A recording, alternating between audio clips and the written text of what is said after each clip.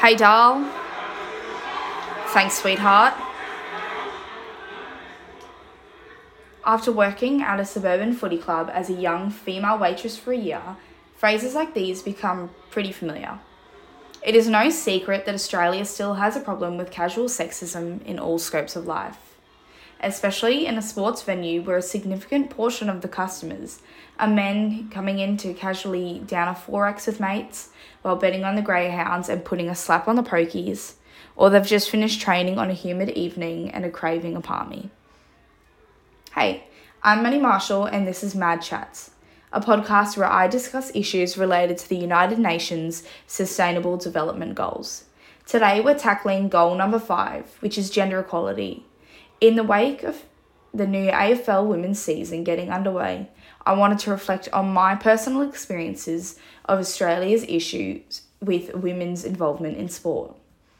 Now, my involvement in sport has always been quite female-centric. After playing netball for 10 years and participating in sports at an all-girls high school, I never had to deal with many guys, and those that I did were either our sportive coaches or the loud and cheerful dads.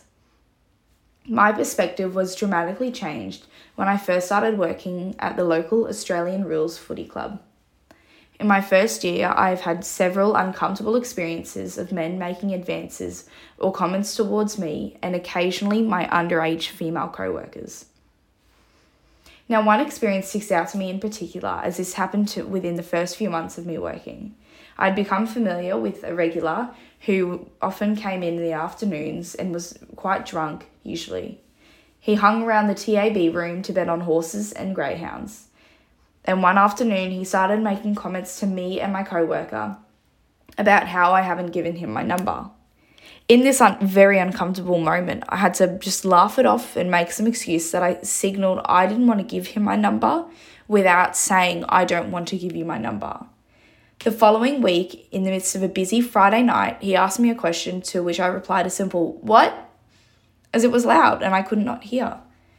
This reply angered him and he then launched into a rant about how rude I was and that he's a customer to whom I should respectfully reply to. This is the same man that had drunkenly thrown cash at me to pay for his food just weeks prior, and now he was lecturing me on manners in front of my co-workers and other customers. I was both humiliated and just felt the anger that stemmed from this beratement was due to my romantic rejection of him a week prior. Following the end of the shift, I just cried in my car.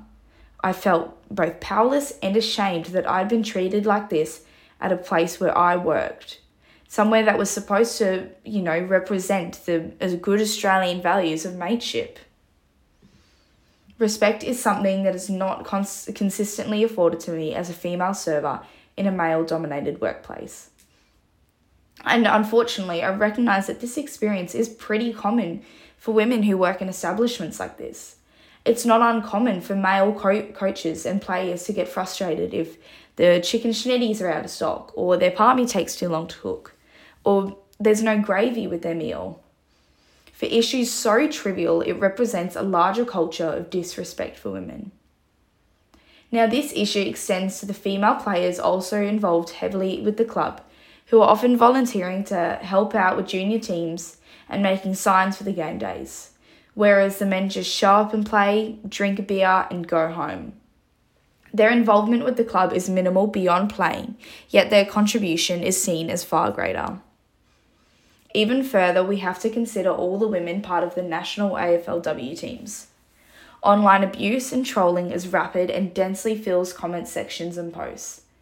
I'm currently looking at an Instagram post from the official Fox Footy account of the full-time score from a women's Geelong and Fremantle Dockers game, where the final score was 27 to Geelong and Fremantle had 1 point.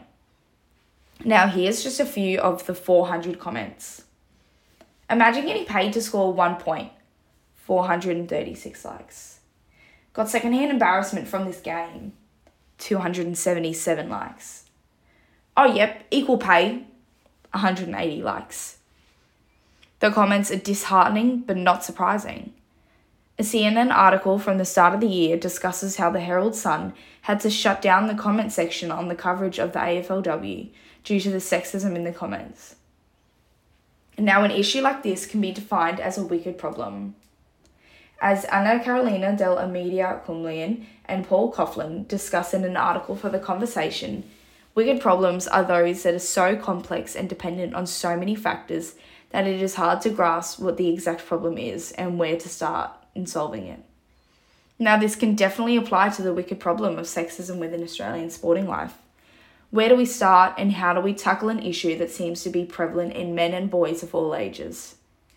How do we challenge these values that seem so inherent to Australian culture that it leaves me and many others feeling defeated?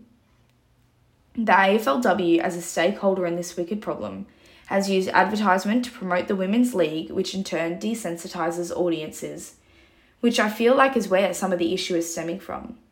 Men just aren't used to seeing women play and be successful, so any exposure to this is a shock for them, and some react negatively.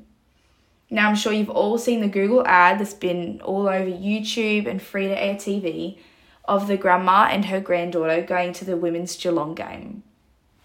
Now, I feel ads like these, whilst not directly challenging the issue, still try and promote positive discussion and exposure of women's sport. But really, Google ads aren't going to cut it. How do we change values and encourage men to treat us with respect? Does it start at the local footy club? Or does it come from higher up on a state and national level, or both? There is definitely a lack of action to combat this issue within Australian society and target it at the grassroots. And I would lastly like to point out that my experiences and those within the AFL are not limited to these settings. These are not isolated experiences. This is a common experience within many sports like rugby league and rugby union and soccer, where historically the sport is rich with male dominance. There lies a responsibility on all of us to challenge these values, especially from those in power. Now, those in power might just be the manager at the footy club or the CEO of a major AFL team. There is all a part to play, and ultimately any action is better than none, as complacency allows sexist attitudes to grow deeper and spread by becoming more normalised. Thank you so much, guys, for listening, and make sure to tweet using the hashtag MadChats because I'm really interested to hear what you guys think. Thanks so much for listening, and I will see you all next week.